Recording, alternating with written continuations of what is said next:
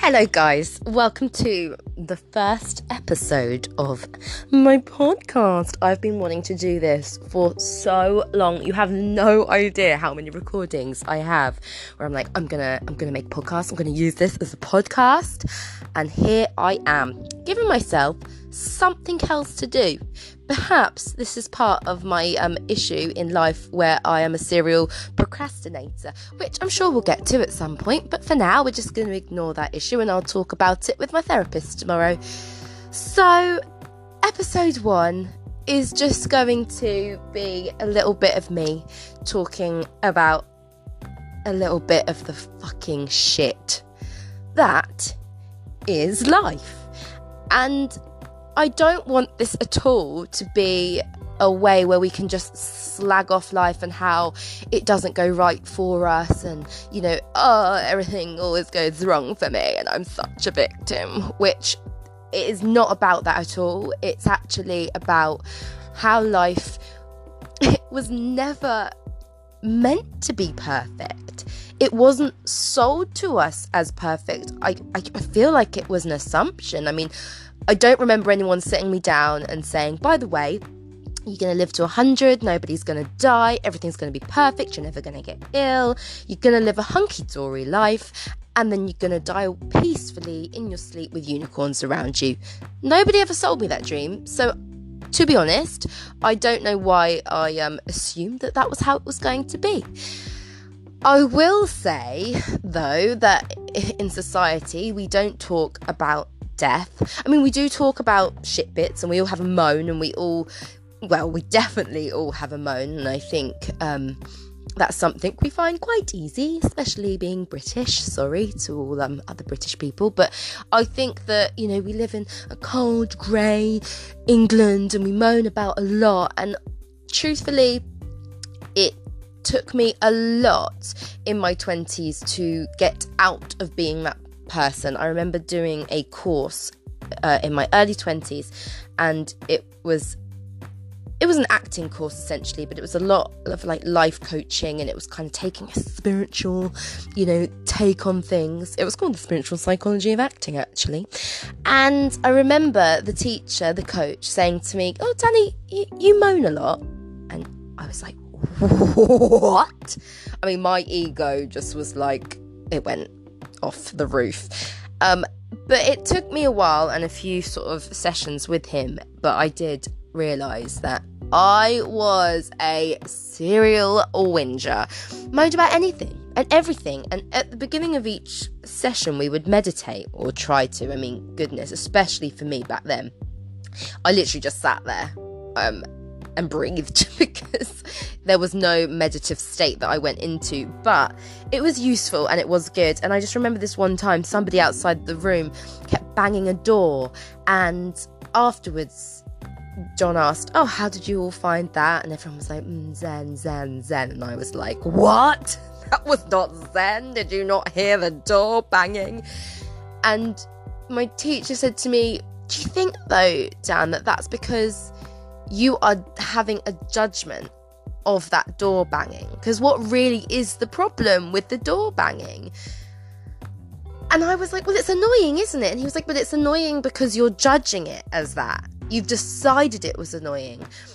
Trust me, it took me probably another 6-7 years before I got what he meant, and I could look at it in a different light with a different perspective. And look, I'm not saying that this podcast is necessarily going to be like spiritual zen and trying to get you to think completely about life, in the form of unicorn farts. I'm not, but I do want to talk about the messy bits of life, but the bits in between as well, and how we can embrace the messy, and how we can share the ups and the downs, and how we can completely just be open about how fucking shit life can be, but also how bloody joyous it can be as well.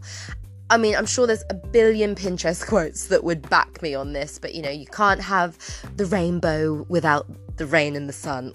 I don't know if that's one, but you get my drift. So for me, nothing has felt more like this, more, you know, nothing encompasses what I'm trying to say, I suppose, more than thinking about the last year of my life. As I said in my intro, early 2019, it was literally a month after me and my husband got married. And when I tell you that 2016, 17, 18 were the most insane, amazing years of my life, I mean it. Like, I was content, I was happy, I was full of joy. Do not get me wrong. Of course I had tantrums, and of course I had moments where I moaned and cried and got angry. I'm not disputing that, but if I could think of an essence of how those 3 years were, I changed up what I was doing with my life. I changed up my health and fitness, and I was enjoying my job, and I was enjoying finding out about my body and learning about well-being and being content. And I got a really good acting job when I'd given up acting, and it enabled us to buy a flat in London, and I was so grateful. Like, I can't explain. I remember sitting there being so content and happy, and we got the keys to our new place, and my then boyfriend proposed that day. And honestly, it was a bit like if you were reading a romantic novel fiction, either you'd be putting your fingers down your throat being like, this is too sickly sweet, or you'd be going, uh-oh, something bad's about to happen, which it did. Now, again, my therapist is saying, oh, do you feel like then what happened last year was a punishment for being so happy? I don't think that that's my take on it, but there's definitely that I have got those niggles in me, because, like I said, if you were reading a novel, you'd be like, whoa, this is all a bit too good to be true. And again, I don't share it to gloat or anything like that, but I do want to give you a aspect of who I am and what my life was like, has been like, because it wasn't always happy, it wasn't always completely hunky-dory, and even when it was good, I didn't always see it as good or amazing, because I was this negative, moany, whingy person. That I remember being asked what I thought, you know, my teacher at the time was like, finish off these sentences: life is, work is, you are. And my answers was, I am boring, life is hard, men mug me off, my work is unfair, because I wanted to be an actress, and I was, you know, working as I think a waitress in a job that I didn't enjoy, and not earning very much money to sort of live the life I wanted to live, you know, early to mid-20s. And I was really resentful of that, and I couldn't really find the joy in the moments in between any of the shit bits. And then I found this new way of feeling and being, and we'll go into that, I suppose, but I got to this point where I really enjoyed being me, and that was what I found very unusual and very strange, because honestly, guys, I'd spent like 15 years hating being me. So I got engaged on the day we moved into our new home. We then spent, you know, a couple of years planning the wedding. I did this tour as an actor with an amazingly fun guy, and we had this really fun 2 years of touring, and everything was amazing. And then I remember a week before I got married, I sat down with Jay, and I was really overwhelmed and anxious, and he was like, are you all right? And I was like, not really. I said, I've just got this feeling like something bad is going to happen. Something bad has to happen, because life has been so good and nothing bad has ever happened to me. I've never lost anyone. I've never felt heartache or pain, you know, other than being dumped a couple times. And I just feel this sense of dread. And Jay was like, look, Jay's my husband, by the way. He was like, look, I think that it's just, you're so happy, and we've got this wedding next week, and we are so like excited for it, and it's just that general like foreboding joy Brené Brown talks about, when you're self-protecting because you're so happy, but you want to self-protect in case something bad happens. And I was like, yeah, totally, of course. And maybe that is all I was doing. We got married. It was the best day of my life. And I did not think I was going to be that person. Trust me, I hadn't been the sort of person that was like planning my wedding from age 3. I literally thought I was going to be a single parent mum because my mum was a single parent mum, and I just assumed that was kind of the thing you did. And I imagined having this acting career, and I was going to buy a flat on my own, and I hadn't imagined a life with somebody, and I hadn't imagined a conventional family, because I didn't grow up with a conventional life or situation. So I didn't expect my wedding day to be this amazingly beautiful, wonderful bubble of joy, but it was. And I'm not going to talk down on that. And it was what it was. It was amazing. And a month later, I knew my mum was having some tests because she'd had a cough and she'd had 3 bouts of antibiotics and they hadn't worked. And so in January she said, look, I'm having some tests. They just want to see what this is about. It's probably because I'm like 55 and they've got to like rule everything out. And I was like, cool. I remember being just so up my own bum with joy that I didn't really think or worry. She purposely didn't use the word. She didn't say she was having a lungs x-rayed, I don't think. Or maybe she did, but once she'd had those done, she didn't say she was having a biopsy, because I think she knew that word would have me have my ears prick up. So on the 4th of February, I saw her. We went round for my nan's 79th birthday and we were all together, and I said to everyone, like, oh, is anyone worried? Like, should we be worried? And in hindsight, my aunt's face probably said it all, but at the time I chose not to see it. And my mum was like, look, it is probably just a test. By this point, they'd told her it was sinister, and that what they were really seeing was if it was cancer, because it was likely to not be anything else. And I didn't know this at this point. So she said she had the results 2 days later, but a day after that, and this is awful, and I've read since that mum was a bit upset with me because I hadn't remembered about her results, and there's a lot of guilt that I've had and a lot of shame I felt for the fact that I didn't take this seriously. But mum also did write that she'd played it down so much on purpose and was glad that I hadn't taken it seriously, because what was the point of worrying me until it was time to actually be worried?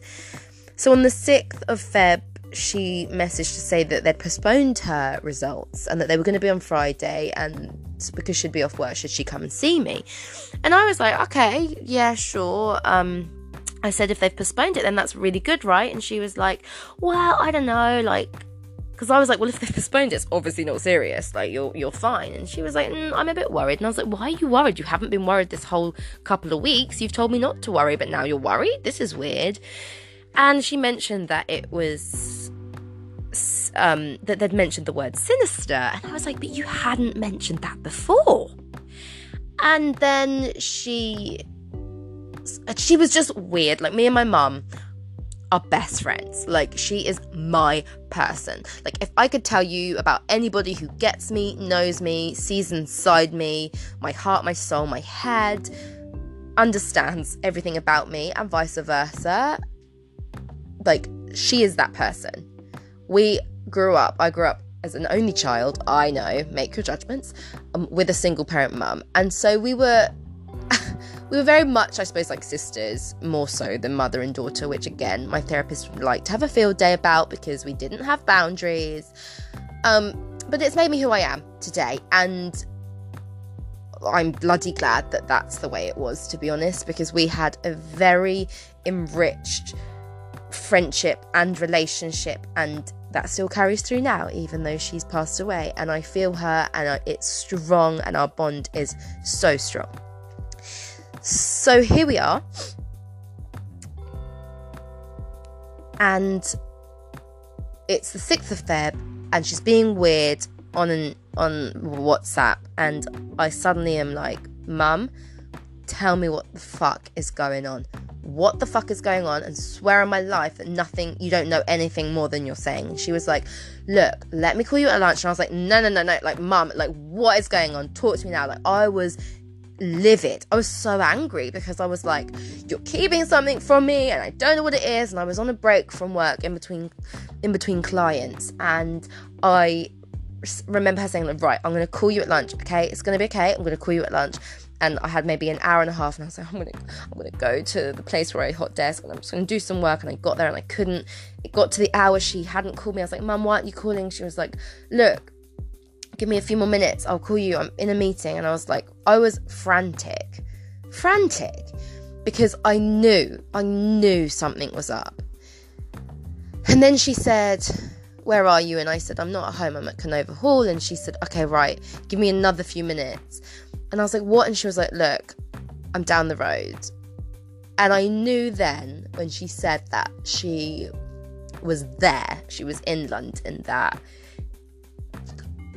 shit was about to hit the fan. And I'll be honest with you, I did not for the life of me imagine that she was going to say that she had stage 4 cancer and that it was terminal. I had no clue. I honestly thought she was going to say, I've got like stage 1 or stage 2 breast cancer, I've got to go through a shit ton of treatment. I mean, by the way, all her exams had been on her lungs, right? But I still did not assume it was going to turn into like severe, serious lung cancer. I don't know why, because it's not, breast cancer isn't any less than lung cancer, right? It's not that makes it less serious. But you hear about people surviving breast cancer more than you do lung cancer. And so I suppose I just had put into my head that it was going to be okay, It was going to be serious, but it wasn't going to be.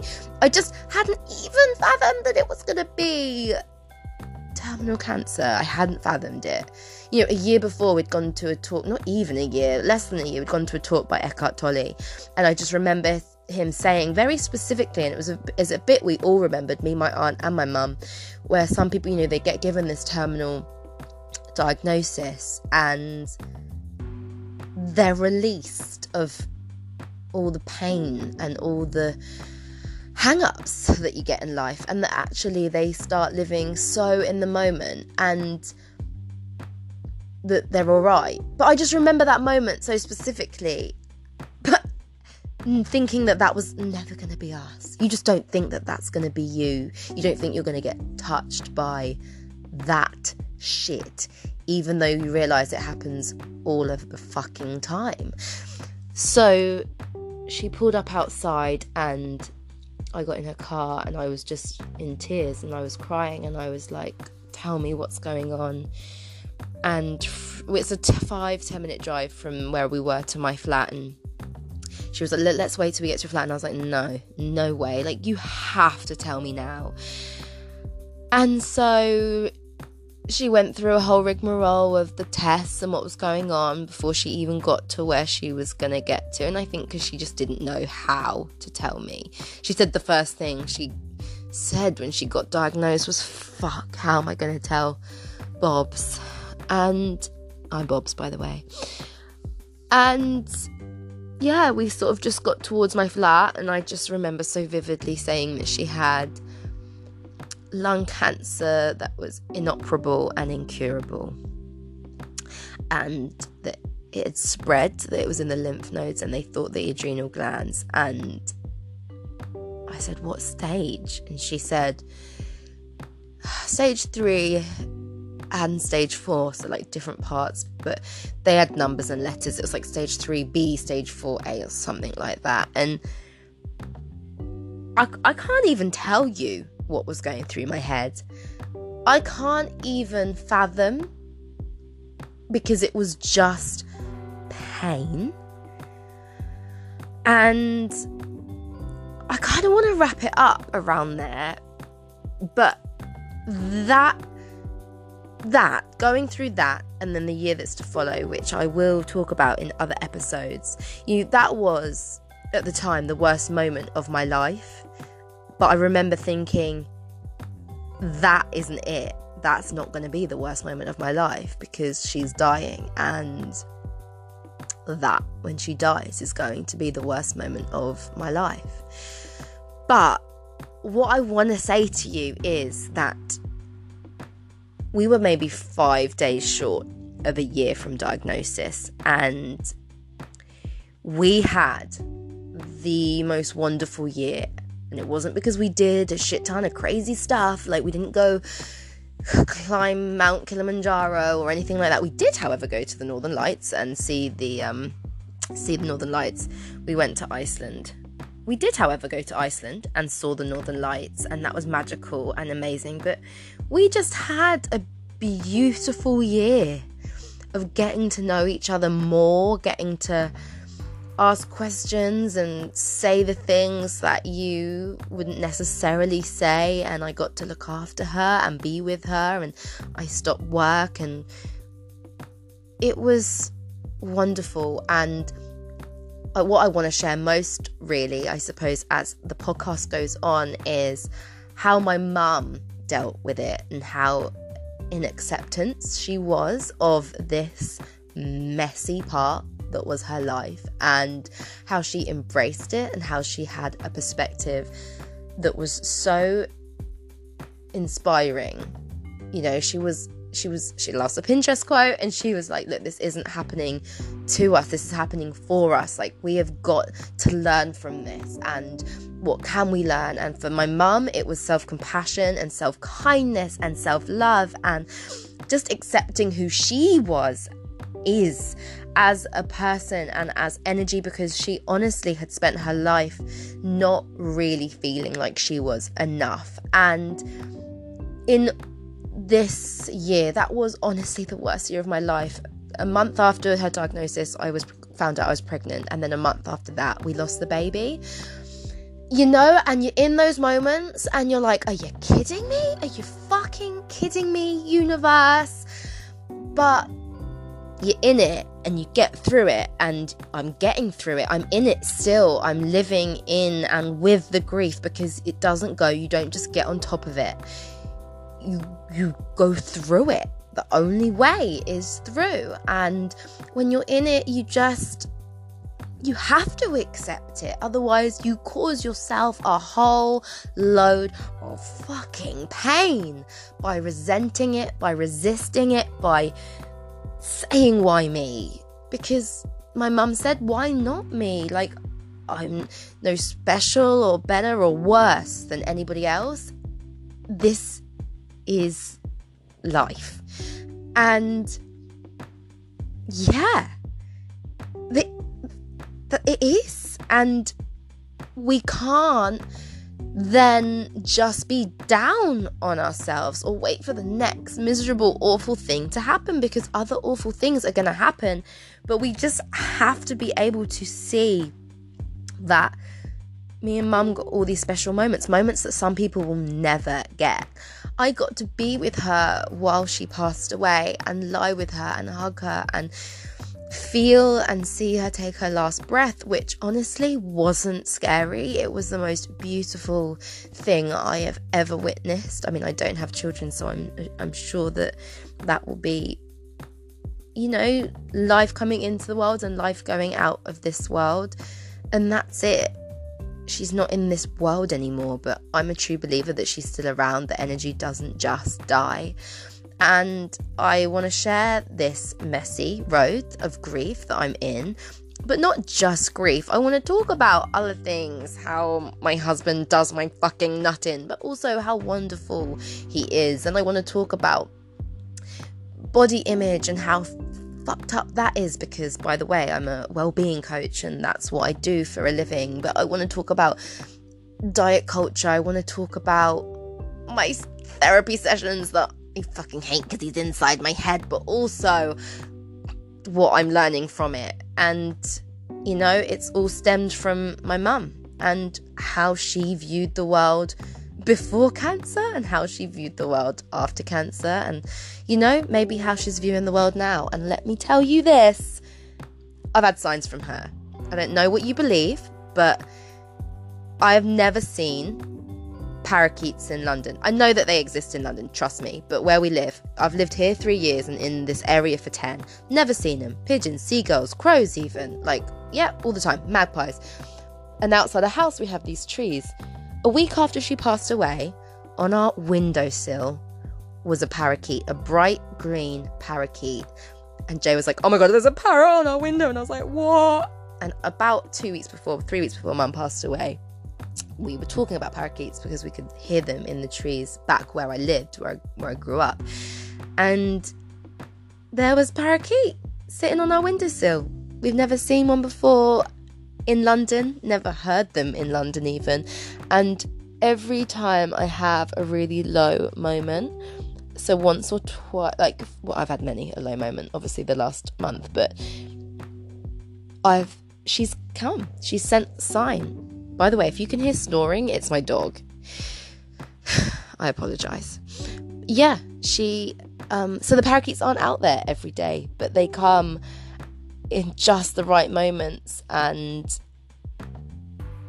if you follow me on Instagram, you'll have seen that I've shared the close-up, one just literally sat on the windowsill for bloody ages. And it just, for me, is a reminder that life is amazing and it is shit. There are moments that are horrendous, and you can go through the worst crap and it can keep coming. You can't guarantee that now all the bad stuff's done for me. You can't. But in between that, there is magic, and I want to talk about that magic too. So that's my last podcast. No, that's my first podcast done and dusted. I'm going to try not to even edit it or anything too much. I think there's a few moments that I might need to, but I just want this to be a real, raw, honest, authentic conversation, because that's what my mum taught me, and that is what I hope to share with you guys. The rawness of life. All right. Thank you so much for listening. If you've enjoyed this episode, please, can you give me a review? I don't even know where you can review this, but give me a review. Share it if you've enjoyed it, or if you think you're gonna enjoy it. Save it, follow along, any of that malarkey, because I would really like to share my mum's message far and wide and just reach as many of you as possible. And thank you for listening and being there while I share, I suppose, quite a scary, horrible moment. My worst moment. One of my worst moments in life. Thank you, and I will see you on the next episode. I'm Danny Tabor, and it's been a pleasure. See you soon.